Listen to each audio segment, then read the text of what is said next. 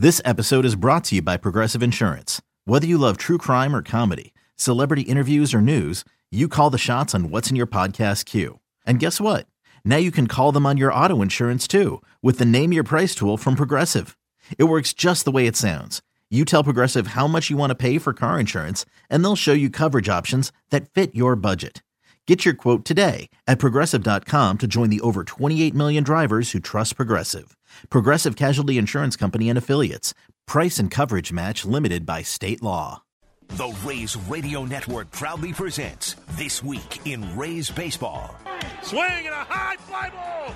Right field and deep. Geyer to the wall. Rays win! Rays win! Rays win! D-Man Toy with a two-run walk-off home run. The Rays winning ways here at Tropicana Field continue. Coming up, we'll recap the action from this past week, take a look around Major League Baseball, and sit down for in-depth interviews with the biggest names in the game. Bounce towards first and through a base hit right field. He's going to take a turnaround first and try for second. Here comes the throw by Grichuk. He is safe at second base. A hustle double for Kiermaier. Here's your host, Neil Solondz. Good morning and welcome to our latest show. Today we sit down with Brandon Lowe and discuss his solid first 2 weeks. Dave and Andy will discuss a challenging start for the team. John Curtis will join us, and he just got called up. Jeremy Sowers will give us an inside look at advanced scouting in a COVID world. And Eric Boland of Newsday stops by to discuss the Yankees' today's opponent. Hi, it's Willie Adames, and this is the home of Ronnie and T-Crash, 95.3 WDAE and AM 620. Well, we continue on This Week in Rays Baseball, and our featured guest this week is one Brandon Lowe. Brandon, thanks very much for being with us. You are off to, personally, a very good start. What has allowed you to get into pretty good rhythm under what are certainly difficult and unique circumstances? Really just trying to stay within myself and understanding what I can and can't do up there. Honestly, the little quarantine stint, really helped me kind of look at old swings and stuff like that and understand and develop a better game plan than just going out there and doing what I was doing last year. So, hopefully I can keep sticking to that and, keep performing well. What's the biggest change or adjustment you made in looking at that video? Because obviously there was an opportunity to improve yourself, and it sounds like you did. Yeah, I think a big part of it was just because you strike, doesn't mean you have to swing at it. Growing up, it was like, you might get one or two strikes, you better hit it when you get it. And now it's, it might be a 94-mile-an-hour cutter on the outside, but like you don't need to swing at that, or you don't need to swing at the slider down and in and stuff like that, just to, make sure you get a pitch to hit, something that you can drive, something that you can drive, and, things are going to work out a little bit better.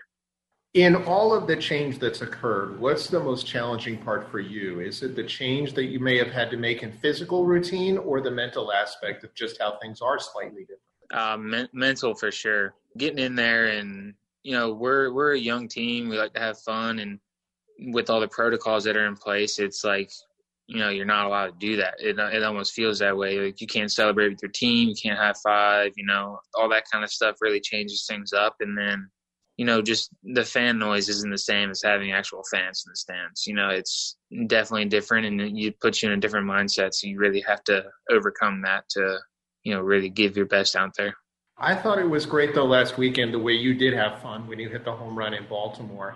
How do you, first of all, did you think a lot about what you were going to do just to try and find ways to have fun? And how important is it for all of the guys to kind of get in that mindset to keep the game as fun as possible? Honestly, it just kind of came up. I thought it would have been a fun thing to do because we had, thinking back on it, it's like, half the stadium was our fans. So just thinking of it that way, just having fun and, just trying to find little things that you can do to, we were kind of skidding at that time, and it was just something to get the guys going and lift the spirits a little bit. How important is that for the whole group, just to stay in that mindset of finding ways to enjoy themselves? I think it was the first game against Boston. I saw the guys, yelling at Yandy after he got a hit. Hey, you need the ball for that one. Just to get guys in that frame of mind of relaxing. Yeah, it's going to do a lot for us throughout the whole season. It's a 60-game stretch, and you can't really afford for guys to slump for that 2-week span or whatever that was. You really want to help them in any way possible. Build them up any way that you can, and just doing that for Yandy. Yandy's doing everything he can to come back and do what he was doing last year. And obviously it's not there. And, we're just trying to keep him, pushing him towards that right direction, and anything that we can possibly do to make that happen. Personally, I would guess it meant a lot to you, but also to the team to get Austin Meadows back this week. You guys are pretty tight. What did it mean in terms of just him being in front of you now in the lineup? Yeah, I mean, even if he comes back and, goes 0 for 100, it's just nice to have that name back in the line. He's going to give you good at-bats. He's going to grind out those at least 3 pitches, and he's going to give you a good solid at-bat, whether it's, a 3-pitch at-bat, a 10-pitch at-bat, whatever. He's going to try to go up there and he's going to make solid contact. Just to have that extra bat in the lineup is really going to do a lot for not only sparking the whole lineup, but whoever he's in front of will get a little more comfortable. Tell me why the two of you have clicked, because you guys did have a really good personal relationship, I think on and off the field. I think we have a lot of the same interests. And then right when he got traded over, we were in Durham together. And, that was the first time we had met, and we kind of hit it off there. We clicked, started building a friendship there, and it's just kind of grown over the couple of years that we've known each other. And I think a lot of it has to do with just his personality with mine, and we enjoy just being around each other. And whether it's going out fishing or joking on each other in the dugout, like it's just he's a fun person to hang out with. He's one of a half dozen players in the pool who've had the virus itself. You guys have been pretty careful overall, but because he's your friend and you know what he went through, does it make you maybe even that much more careful? Yeah, I mean, it's the worst part about this virus really isn't the extremes of what can happen. What happened to Eduardo Rodriguez is absolutely terrible. It's terrifying, but you see a lot of the guys that are, they're having cold symptoms and stuff, but really what you're looking at is you're missing at least 2 weeks at the bare minimum. And, in a season like this, we really can't afford that with any of our players. And, that's just 2 weeks to start doing stuff. Then you got to build up to game competition and see live at bats, and it could be anywhere from, up to a month, and, just not really that much time left in the season for anybody to get sick and, have to go through all those protocols. And, that really makes you understand how careful you have to be. It's the masks are uncomfortable. Social distancing isn't all that much fun, but, that's what we have to do to make sure that we have this season, make sure that we have our guys on. Tell me why you had decided to continue, and I think it's great, with your home runs this year to benefit the crisis center of Tampa Bay. I would think that it's even more important in our current situation across the country. Yeah, it's been something that's been really, really close to me and my family for a few years now, and just to be able to get the word out, no matter really what's going on, everybody's going through a tough time right now, and, really getting that out there that, there's a place to go call. There's a place that can, really help if you're struggling, just to make people feel like they're not alone, that, someone's listening and everything to help them through their tough time. It's something we wish we could have done, and something that really, it's really close to me and my family. Mental health. You have a Justin Sua who does help on the mental health side on baseball. How valuable is he to you, and do you think to this group? He's awesome. Whether it's, him coming out with the mental minute that he does all the time to kind of get the team fired up, or if it's, just something that you're struggling with that day, if it's, you have a decision that you have to make and you're not sure, he's always there to be a sounding board, and it's a judgment free. He knows that he's going to be completely honest with you, but he's not going to look at your opinion and say, that's terrible. You shouldn't do it this way. And, it's just really nice to have a guy like that in the locker room. A few fun questions for you. I hope it's not long before we have all-star games again and a home run derby, and you're part of one. Percent chance that Madison would be your BP pitcher in a home run derby would be what right now? 0. Oh, and that percentage might be through the floor, because knowing her, she might get a little bit too competitive on me, and I'd hit one out, and the next one might find my ear hole. So I honestly hadn't really thought about who would be my BP thrower if I was ever in one. It'd be a difficult decision for sure. Well, let's hope we get there sooner than later. Favorite dessert that Madison makes for you is what? Oh, man. Recently, she made an Oreo cake, and it was incredible. When I first came home, she described it as cookies and cream, and I was never a huge fan of it. And then, I had a little piece of it and some of the frosting.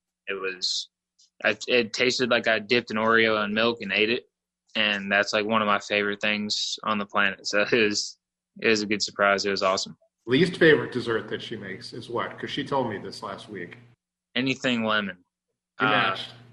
Yeah, she that's been a popular flavor with some of the cookies that she's made, and sometimes she has leftover cookies, and I've accidentally grabbed some of the lemon ones before, and it's been a mistake.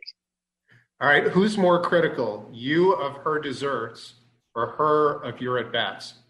Oh, her of my at-bats, for sure. I'll come home after a tough day, and she'll make sure that I'm not super upset first, and then she'll come in and let me know what I've been doing wrong. But no, it's hard to be critical of her desserts because like the lemon cookies and stuff, they aren't bad. I just don't like lemon. So all of the stuff that she makes is really good. So it's hard to criticize anything that she does. Well, let's hope plenty of. Do the cookies work for home runs? Have you found that out yet, or? So far, maybe I'll eat one today before I go to the field and see what happens. All right, let's hope they supply plenty of homers, maybe for you and your teammates as well. And we certainly hope a lot of success for this group going forward. Brandon, thanks for joining us on This Week in Rays Baseball. Absolutely. Thanks for having me. That's Brandon Lau, and we'll continue in just a moment. You're listening to the Rays Baseball Network. Welcome back to This Week in Rays Baseball. I'm Neil Solondz. Time to take a look at the week gone by. And joining me, the guys will call the action in about an hour or so, that being Dave and Andy. Morning, guys. What's happening? Good to be with you for the first time. It only took till August. And that said, we're a quarter of the way through the season. How strange does it feel to say that as the Rays are 7-8 starting today? And what's your take on the first 2 weeks? Well, I still think that we're a good team that still hasn't played very, very well. And I think it's all-encompassing. I know that the main focus, especially here lately, has been on the lack of offense or consistent offense. But, again, and just watching the way that our starters have been here over the last few days as well, with both Tyler Glasnow and Blake Snell, you can see that there's a lot of moving parts that quite aren't in sync. I think our bullpen is still trying to get settled in, and now again with Oliver Drake going on the IL, that's not going to help matters much. So for a team that's gone through as much as the Rays have gone through, with again, you can't sit here and say that any one area of this Rays team is hitting on all cylinders. For them to be right around 500, I think is still, not amazing, but we'll take it because I still think this team is a good team. I think once they do get going, they can match up with any team in Major League Baseball, and it's just a matter of getting all those pieces moving in the right direction, which now, again, might take another couple of weeks with Oliver Drake going on the IL. Neil, the fact that we're still so young in this season and it's early August, it's a bit disorienting for people that have been in baseball for a while or always followed baseball. In a way, it feels like April, but there's really only, 44 or so games to go in this season. If it was April and they were 7-8, I'd say there's plenty of time left. The fact that there's 7-8 and there's so many playoff spots now, and really all you have to do is get in this thing. There's no real advantage to finishing in first place or anywhere else as long as you get in. So that, to me, is what's calming me down. And, frankly, listening to you in the postgame reminds me of that sometimes because you get irritated after a bad loss. But there's a real wide berth to get into the postseason this year. And, you have to have faith in the fact that they've put this roster together. But it is a little bit of an awkward-looking machine right now. It's not exactly well-oiled. This team does not look smooth, nor does it look like it's going to look or as it has looked. You hope that the injuries don't cause too much. I'm glad that they're going careful with some of the starters here, but I'm concerned about the amount that the relievers have had to shoulder. And, this team has to hit left-handed pitching. That's got to be the theme of the day today. Paxton's a struggling left-hander, good as he is, so you need Diaz and Martinez and Renfroe and Brasso and Margot and Adames and the right-handed hitters to do something today. And at some point, they probably need to get some sort of offense out of their catchers also. No question. Do you guys overall, are you encouraged that they haven't played well and are 7 or 8, or discouraged? What's kind of your feel on that? I'm encouraged. I mean, because I know there's better baseball ahead. I really do. I think that, for all the thing, and even when I think we were 4-3, I think I was doing an interview with a Baltimore radio station, and I said, we haven't done this right, we haven't done this right, we haven't done that right, and yet we're still over 500. So I think there's room for improvement.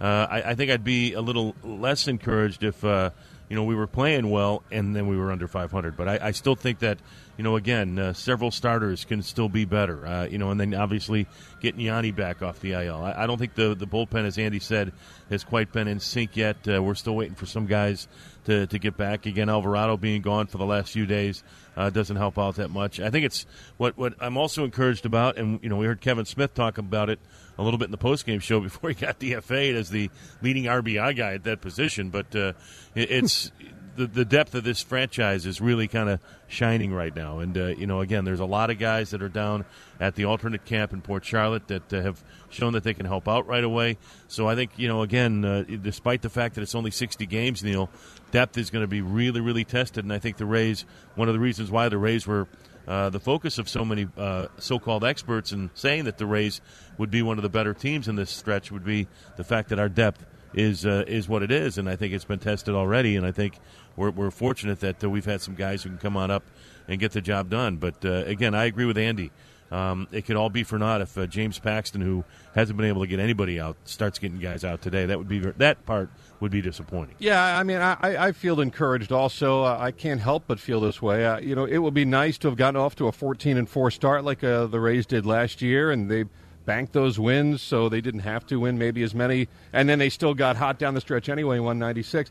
It might take a while for this team to get going, but there's still so much time left in this season, and as we say, so much of a wide berth for the postseason. I could envision a situation, and record this, Neil, and play this back if it happens, but I can envision a situation where it takes a little while for this team to get rolling. They get hot down the stretch and then roll through the postseason because look, if you don't get into postseason this year, you really don't deserve it. I mean, so there's going to be sub-500 teams in postseason this year. So I got to think this team is going to get rolling. I'd like to see the rotation start to chew up some innings. I'd like to see Blake make the adjustments on his fastball. It was a rough outing for Glasnow yesterday. Morton seems to be leading the way again. And then you got guys like Ryan Yarbrough, who's so easy to forget, but he's been so consistent so far this year for the Rays. So there's lots to look forward to, but at some point, boy, I sure wish they'd start hitting. I'd sleep better. Mm-hmm. So all that said, they're a half game out of a playoff spot today. You have a chance to win at home your only series against the Yankees. In the big picture, how important is today for each of you? I think it is. You'll hear Dave and I were talking about it on what we call the banter segment in the beginning of the pregame show because it's the only chance you get to play the Yankees here. They get an advantage by getting the Rays 6 out of the 10 games up in New York, and it's at some point this team is going to have to learn how to win in that ballpark. They don't play well there for some reason. That's got to change. But I don't know, Dave, do you agree? I mean, I feel like today it's not going to knock them out of anything if they don't win today. But this is your one chance to gain a little ground against the Yankees while you have them where you tend to play them well. I agree. And I think the other part, too, is with the Yankees bickering and moaning and groaning like they did last night toward the end of game number 2 and then saying some of the things they said in the postgame show, it's time for the Rays to step up and say, shut up. And let's we're going to stand up to you guys. We're not backing down anymore. And I think the way you do it is by going out and beating them on the scoreboard today. And if some of the nonsense starts up during the game, then you have to answer those questions as well. But I agree. I think it's not a make or break game. It's not like it's going to ruin the season if the Rays can't come up with a win today. But if you lose today, you just spun your wheels for 4 games, which again is not good during a 60-game stretch. And really, the other thing is you just went 500 at home and you haven't won on the road yet. So you got to make hay at home when you can, and you got a chance to win a series and really maybe put a little more wind in your sails by picking up a win today. And Neil, you got me fired up, and I thought you were great in the postgame show yesterday also because you were a little bit fired up, and you brought up point after point after point about why the Yankees are overreacting, and you're right. And I don't know if it's the legacy of CC Sabathia trying to start things with the Rays. They think the Rays are trying to start things. But bottom line, you cannot be intimidated by this Yankee team. And I think sometimes the Rays are when they go up to New York. So I think it is time to, push the bully back a little bit. And I'd like to see the Rays stand their ground a little bit today, and a win would certainly go a long way. You got that same sense, too, that during the game that enough is enough with this stuff, too? Yeah, and like you were saying, too, I mean, the Yankees have become so whiny. Aaron Boone about the horn in Philadelphia, Phil Nevin with his endless barking yesterday. Even Aaron Judge, who I love as a player, and we were saying how much of a good ambassador he is for the game, and he is. I love him as a player, but they're holding on to things that happened months and years ago. And Dave was joking in the booth. He goes, well, you know what? We're still upset that Shelley Duncan went in hard in 2008 to Aki. It's how long do you hold on to these things? It's time to let it go, and I really think the Rays need to stand up here and say that enough is enough. And I think, again, we were kind of looking back at some numbers, too. If you look over the last few years, the Yankees have actually hit more Rays hitters than the Rays pitchers have hit Yankees. And, so if anybody wants to moan and groan about being pitched inside and hit, it should be the Rays. So if they want to continue that nonsense today, the Rays better be ready to back it up. Excellent points, guys. Look forward to the broadcast, and thanks for some time on This Week in Rays Baseball. Always. Thanks. You're welcome. That is Dave and Andy. Of course, you're going to hear them with play-by-play first pitch today at 1:10 between the Rays and New York. Coming up, you'll hear an interview with John Curtis. Now, this is before he got called up, but he did get called up today. So we do that in a moment. Let's pause for station identification on the Rays Baseball Network. All right, next up on This Week in Rays Baseball, we head down to Port Charlotte, and joining us a pitcher who's drawn a lot of raves, not only in summer camp, but the way things have been going since, and that's John Curtis. John, thanks very much for being with us. Thanks for having me. Tell me what this has all been like for you. Obviously, a very different experience for everyone. How have you thought, or what have you thought of this unique experience? I've found it interesting, first off. When it first hit and they sent us back, I went back to Texas and kind of bunkered down with my parents. I thought I was going to be there for a couple of weeks, and obviously it stretched into months. And we were pretty careful because my mom is her parents' main caretaker. Then coming back, I was just happy that we came back at all. And then happy that the season got started, happy that there was first week. But it's just one of those things you got to stay diligent every day and kind of live in the day instead of thinking about tomorrow. So I'd say overall it's been interesting and mostly encouraging how people have responded. When you were at home in Texas, how did you stay in baseball shape? Because when I saw you pitch in summer camp games, your stuff was really lively. Well, I was really lucky. I didn't have access, as I mentioned before, to a gym to lift in or anything, but the Rays sent out a conditioning and workout and running program that was you could do at home. So we were doing, body weight lunges and things like that at home. I did all that, and then I ran a lot in the neighborhood. And then the thing that I was lucky, I had access. My dad played catch with me for the first month, and then when I kind of got to the point where I needed to throw to a catcher, I've had a buddy in the Dallas-Fort Worth Metroplex for the last couple of years. He's my AA bullpen catcher. His name's Brett Wellman. He's actually managing the Texas Collegiate Amarillo Sod squad or whatever that they're doing in Texas. And he caught me, I'd say, 6 or 8 pins, and probably the last half of them were in an organized, guys who were going back. Like I faced Chris Davis and Trevor Story and a few other guys. So I got to have some live ABs and have some quality bullpen work, even though I didn't have, say the full workout experience. So I was more fortunate than most people were in terms of what I had access to. It sounds like it. You obviously showed off really good stuff in March and also in summer camp, but what did you learn from that time in March, your first camp with the Rays, that you kind of took home and said, okay, let's keep working? The main thing, and I know it's so simple, but, between Kyle Snyder and Nappy and Dewey, just the emphasis on throwing strikes. Quality strikes, obviously, but the value of any strike versus the loss of if you throw a ball, the count difference and everything. And so really focusing on attacking aggressively, halves of the plate, and just kind of relentlessly throwing strikes. When you get into that aggressive mindset, even if you have kind of a challenge fastball, it seems like getting more foul tips than maybe in the past. And I know there's all the metrics that go on with the movement, and I took stuff away from that, but I really do think that the kind of confidence and conviction factor that the Rays give us as pitchers with the data, but also the, confidence to know, hey, you guys are good, throw strikes. It makes a difference. You've been with a few different organizations before the Rays, the Twins, the Angels, the Phillies. How different is that philosophy? And maybe just the way they talk to you than the previous 3? I'd say everybody's trying to do basically what the Rays are doing. Everybody wants to have that analytical approach. The Twins took Josh Kalk from the Rays. That was my last year with them. I'd say everybody's pretty similar. I'd say the depth of understanding the Rays have as an organization in terms of not just speaking to the numbers, but truly interpreting them. Then they turn around and what they provide the players ends up being more old school advice. It's very similar to the advice I got from Eddie Guardado or all these other guys who've been around the game for decades. It's funny how much the new and the old ways of thinking really mesh together when you understand both. And so I'd say compared to other organizations, the depth of knowledge the Rays have ends up with a more streamlined, simplified, here's one or two things to think about instead of here's your data point, figure it out. And there's also a depth of, really good teachers. You mentioned Kyle and Nappy and Dewey. How have Rick Knapp and Dewey Robinson been as you get to know them? Fantastic. I think that not just them, but I'd be hard-pressed to think of a different alternate training site that is more conducive to getting guys ready if we get called up. I mean, the level of talent here, their level of expertise and knowledge and understanding and coachability, those two are great. But then also it's, thrown with the talent guys like Shane Boz and Joe Ryan, and I play catch almost every day with Josh Fleming. So seeing all these talented young guys and seeing what they do, taking stuff from them, taking stuff from Knapp and Dewey, taking stuff from the quality of hitters. I mean, I'm glad he's going back, but we had Meadows to face for the last week.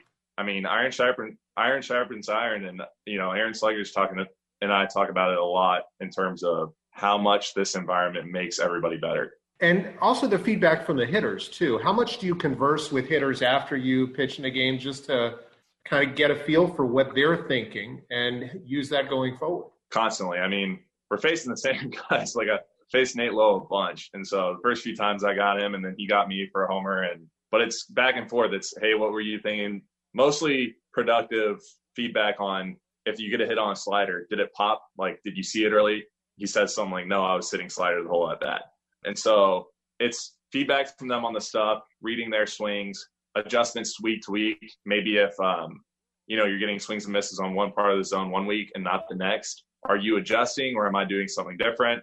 And then also, just the caliber of hitter we're facing. We're facing the Wander Francos and Bruhans and guys who are young but very talented. So it's been a great process so far. Since you touched on those kids, how good have you, or what have you thought of them so far? Because obviously they have not really played much above AA or at AA. I said this to MJ actually last week. I said it seems like every position player we have here either hits like 500-foot home runs like Brian O'Grady or Cousins or Nate or whoever, or they're like some athletic freak, steals 40 bags, unbelievable. Like Taylor Walls made an unbelievable, one of the best defensive plays I've seen in baseball last week. And then Wander's a stud, Braun's a stud, Lucius is a stud. They're all very good.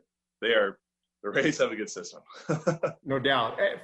I know when I saw you in spring, you were predominantly fastball slider, but you were working on a curve and it changed. Has that changed? Are you still fastball slider? What's kind of been the mix for you? It's been mostly fastball slider curveball. To be honest, though, it's one of those deals where with the shortened season and with the less time to get ready, I've been leaning heavier on the fastball slider. But I'm not scared of the other two pitches in a game necessarily as much as you have to have two. So I've really been focusing on making sure those are both the shape and movement and velocity and location I need out of them. And then anything after that's going to be gravy for, the next 45 games or whatever it is. And how do you make sure day-to-day you're competing? Because, in AAA, you're playing in games. And whether you feel they matter, there are games where you guys are playing in simulated games. How do you keep that competitive juice the same, knowing that you're competing to get to the big leagues? Well, that's interesting. I do think they matter. With the Twins, I remember somebody said years ago, winning is development. And I do understand to an extent that you need to get guys certain at-bats. But I've always looked at every professional game as it matters. So if it's a sim game here in Port Charlotte, or if it's a day game in Rochester or Buffalo, or if it's a night game at Yankee Stadium, they all matter. What I've told a few people is that I think the key to being up and down is getting as much up for a game in AAA as you are when you're in the big leagues, and being as calm in the big leagues as you are when you're in AAA. So I really try to do that if it's a backfield game after you get optioned, or if it's a sim game, or if it's a night game in Salt Lake City. I feel like wherever you are, you have to be as competitive all the time. So that hasn't been too much of a challenge for me. It's a great approach. You mentioned diligence with the virus at the beginning of this interview. How important is that? Because, you've seen the other camps, whether it's the Marlins, the Cardinals, et cetera. One guy strays, it can change everything. I think it's critical from the standpoint of, I really do think that 98, 99% of people, not only in the game, but across the country, are really trying to do a good job. And we've observed how much 1% can ruin it for everybody. And so it's in the same vein that we need 100% of the people to give an effort. We need everybody to give an effort 100% of the time. It's not good enough to say, well, I didn't go anywhere for 3 months and then I came over here and all I do is go to the field and here I want to go do whatever because I'm bored. It really is all day, every day. And it's a new normal, but we're grateful. I'm happy to be employed right now, to go to the field every day, like play baseball, making a living doing what I love. Like I feel fortunate. So it's not too much of a grind that, we can't go to restaurants. Like there are worse things. There are people who are frontline responders and people who have way worse than we do. No doubt. Home baseball, though. What do you do to pass the time? I know you play some guitar. Have you, are you playing music? What are you doing to kind of get through? Playing a little bit of guitar. I'm doing a lot of nothing. I watch the Rays games, pretty much every day. So once that started, that was helpful. NBA came back this week. That was helpful. But I've pretty much watched about all the TV series and movies I can.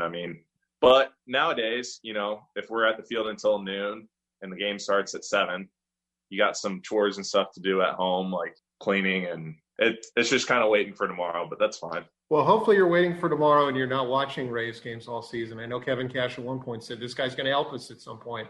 So we look forward to the day where we see you helping this Rays team, hopefully make a playoff run. Yeah, thank you. I appreciate it. And lo and behold, he got called up today. So that was our chat with John Curtis before the call-up. And hopefully he's an important contributor today and going forward. Hey, coming up, Jeremy Sowers from the front office and Eric Boland of Newsday on today's opponent, the Yankees. Neil Solondz with you. You're listening to This Week in Rays Baseball on the Rays Baseball Network. Joining us next on This Week in Rays Baseball is manager of Major League Operations, former Major League pitcher as well. That is Jeremy Sowers. Jeremy, thanks very much for being with us. Thank you, Neil. It's a pleasure to have the opportunity. Tell me what all of this has been like for you and how different things have been since the pandemic hit on a baseball level for you personally. Well, I can say, we were really close to the season happening there in the middle of March, and whatever night it was, I believe it was the 12th, some of the reports are starting to trickle in with the Utah Jazz players and Tom Hanks and all that stuff that sort of allowed this country to at least realize it was here officially. And then it just abruptly stopped, and you kind of had to get a little creative in some of the things we've been doing over the last couple months, meanwhile playing the waiting game. So there was like a weird balance between short-term goals and long-term goals about what you wanted to accomplish in that downtime. Part of the stuff I do at the Rays is advanced scouting. And we always have a laundry list of things we're trying to accomplish that the off season seldom permits us to do.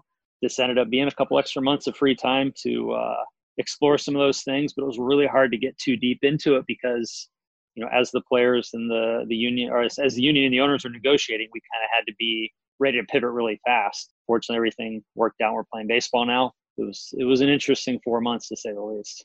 Is advanced scouting more difficult? I talked, at least on the pro side with Kevin Eibach in our earlier episode, and since you don't have scouts in the ballpark, you're having to rely much more on video than the things that video sometimes doesn't show. Yes. So we rely on a lot of data and a lot of video, which we believe helps us get most of the way there. There is that thing that we kind of consider what happens away from the baseball to be a bit of a blind spot in our process. This year, we're able to get a little bit extra help from the pro scouts with their contributions. However, they're not allowed on ballparks. So you're right. It does limit some things. But what I would say is actually probably the biggest deficit of all this is guys haven't played baseball in a year.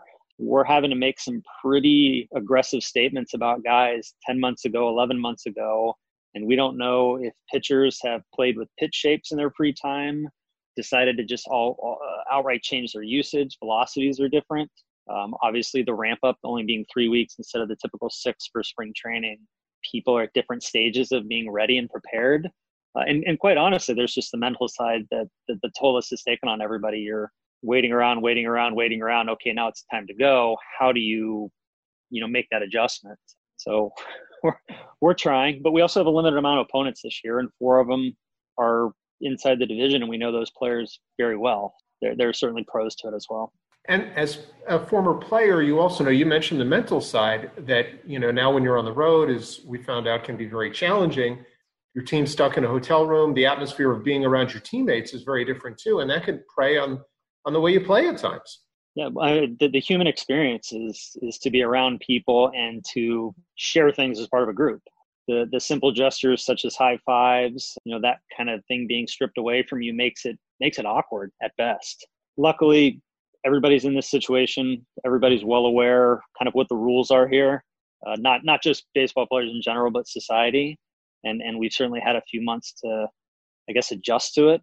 You're going to have to find some different ways to get excited about things. Celebrating walk-offs, we've seen that already a couple of times this year, both on our side and the opposing team's side. It's going to be a little bit awkward, but wins are wins, losses are losses, and we still have a common goal of playing extra baseball in October. No question. In terms of dispersing advanced scouting information to the players, how different is that? Because it used to be, I talked with Chad about this before the season started. He knew it wasn't going to be like they would have a standard hitters meeting or a standard pitchers meeting with everybody in a room, because it's a larger group. So is it all on the computer? How's it done? So our general approach to this has been, we will provide the information and leverage our coaching staff and their expertise to act as the conduits to the players. This year, you can't sit around and have a hitters meeting. You can't have a pitchers meeting. So we have to get creative in how that information is given to the players, basically trying to avoid as many touch points as possible. So we've been able to get a little bit creative with sending video via text message, emailing players, just trying to go out of our way in that regard, and also individualizing the whole experience. Chad can have more individualized conversations with his hitters. Kyle can with his pitchers. It's a little bit extra work, but I know one of the things we strive for is, how do we meet the needs of the individual more so than just the group of hitters or the group of pitchers.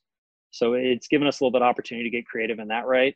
But it is hard still nonetheless, because it is very difficult to communicate when all said parties are not sharing the same room with each other. A bit of a learning curve, but we think we have some stuff in place that will be of long-term benefit to us as we keep continuing through the season and hopefully into 2021 and beyond with it. And then there's the in-game adjustments too, because there are times where, this as a player, your teammate can see something, note it to you, but now sometimes those players might be outside the dugout, or they may be at a different angle where they may not pick up the same things during the course of the game. This is for all teams, but it does impact the way the game is played a little bit. Yeah, some of the best resources for what's happening in a game will probably come from your starting pitchers that aren't pitching in that game, because they have the luxury or the challenge of sitting in the dugout and watching a lot. So, the things that Charlie Morton can pick up and relay to his teammates from the dugout, or Blake or Ryan, or quite honestly, anybody that's not actively participating in the game, yeah, you can't do that quite all the same, because they're encouraging you to not be in the dugout. And with masks on, 6 feet apart, it's just a different way to talk, and it's not easy. Now, I know there have been times in various roles that you've had, Jeremy, where you've traveled a bit. Do you travel with the team now, or is it all done from home and at the ballpark when the team is home?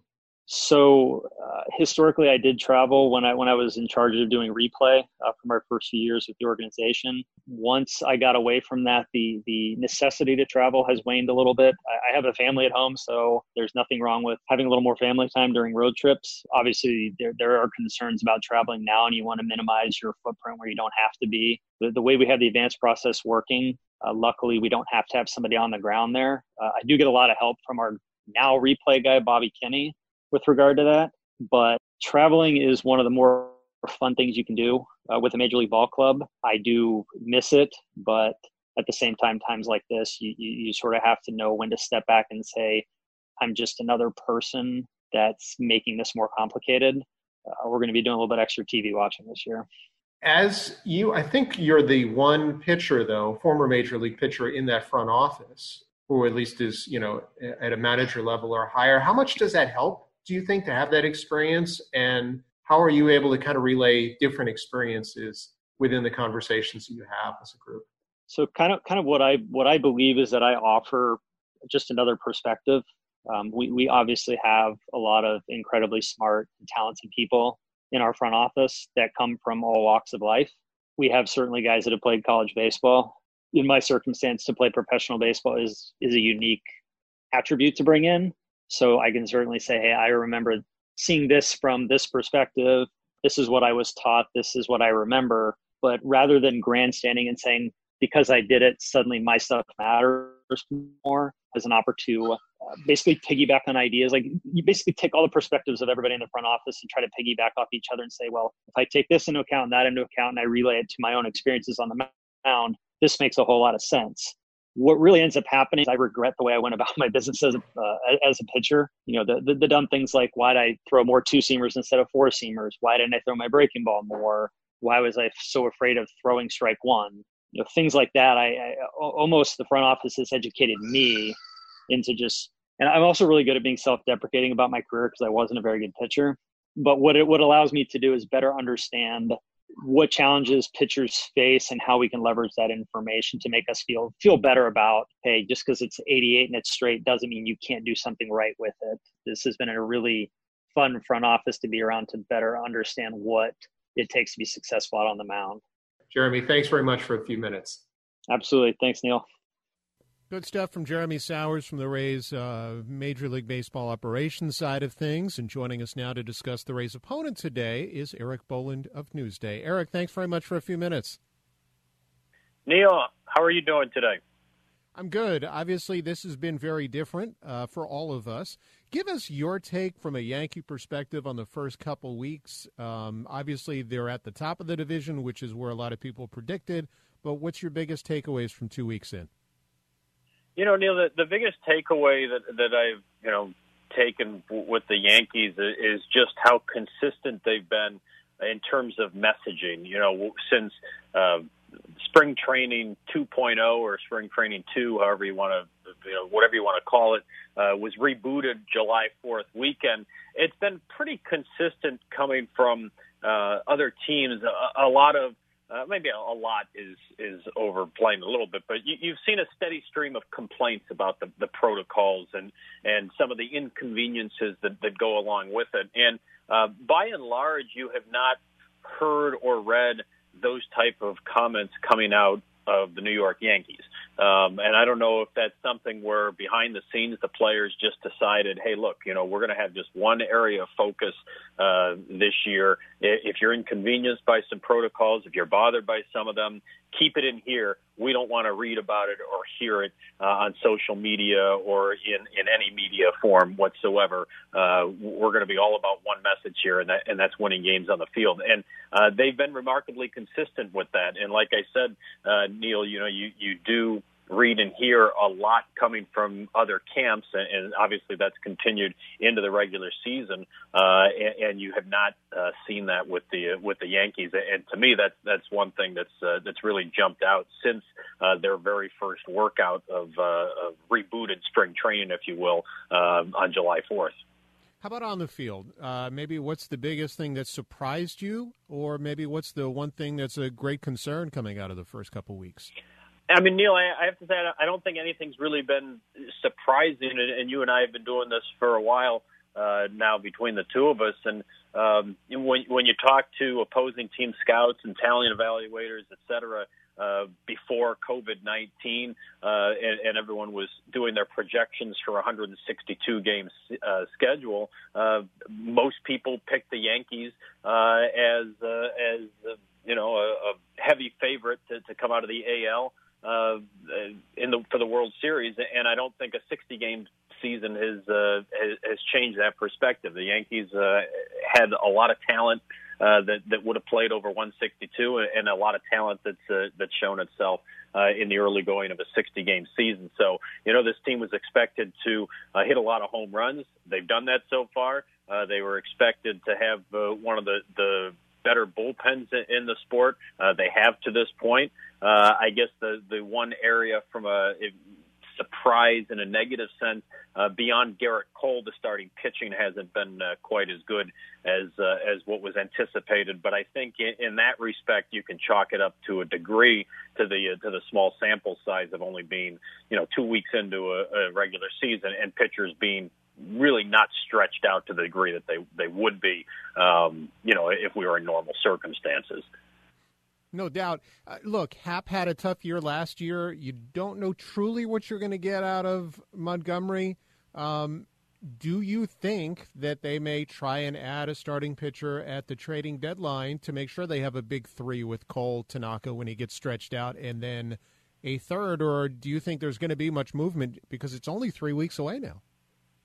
Yeah, I mean, I think that's one of the fascinating storylines of a season as endless fascinating storylines, Neil, is what's going to happen at that trade deadline and teams' perspective and approaches to that. I don't think you can ever rule out the Yankees making a move at the trade deadline, and if they go a couple of more turns through the rotation, and Happ isn't just hasn't caught on yet, or Paxton has a big outing today because you've read about his issues with his velocity, searching for it. He's a good 5, 6, 7 miles an hour off on his fastball velocity at this point, so that's something to watch today. But yeah, look, if you have underperformance from 2 or 3 of these guys, or a couple of injuries, they do like quite a few of their prospects who they think are banging on that major league door. But if there's a team that has a starter available that's deemed itself out of contention, and the Yankees feel that they can get that established starter for a reasonable price, Brian Cashman absolutely will pull the trigger on that. So, are they in the market for a starter at this point? I wouldn't say that.